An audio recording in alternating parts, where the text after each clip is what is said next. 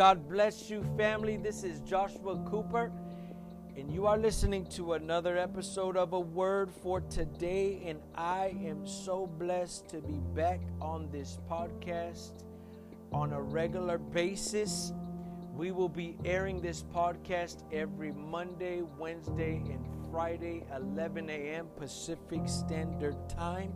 And if this podcast has been or is a blessing to your life, I ask that you stand with me and share it on your Facebook, share it on your Instagram, all the groups that you are a part of, and be a blessing to this ministry and in my life as I pursue my purpose. Today, I want to talk on the topic of I am a son of God. And in Romans, the 8th chapter, in verse number 14, it reads like this: For as many as are led by the Spirit of God, they are the sons of God. When you were born again, you were born of the Spirit.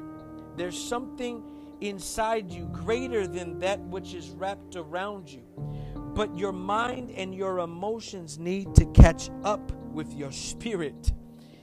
We are spirit beings. We have been born of the eternal Word of God, and that seed remains in us. We are eternal, invincible, and indestructible. A seed is like that in a pregnant woman. It needs to be nurtured and protected to grow.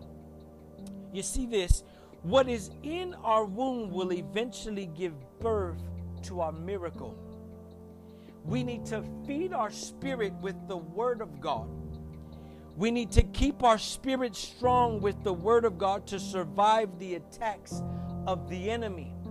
Because if you go out to battle without the weapons that you need, you will lose that battle time and time again. In my own life, family, I begin to look at my life and say, why am I not having victory over this area? Why am I getting defeated year after year in this area? And I begin to search the scriptures, and I begin to read, and I begin to study certain books and listen to certain messages, and every one of them said the same thing. It all reverted back to the Word of God.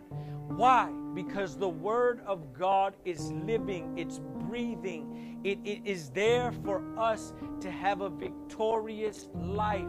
He never promised us in the Word that we wouldn't go through battles and situations, but He promised that His grace is sufficient for us. He promised that in His Word, if He said this, it is going to come to pass. So whatever you are facing, whether it be financial, physical, emotional, whether it be housing, whether it be sickness and affliction, get in the Word of God and find scriptures that you can stand on and begin to decree and declare those scriptures and watch the victory of God over those circumstances. And then be an ambassador for God and tell everybody that Jesus did it when He gives you the victory.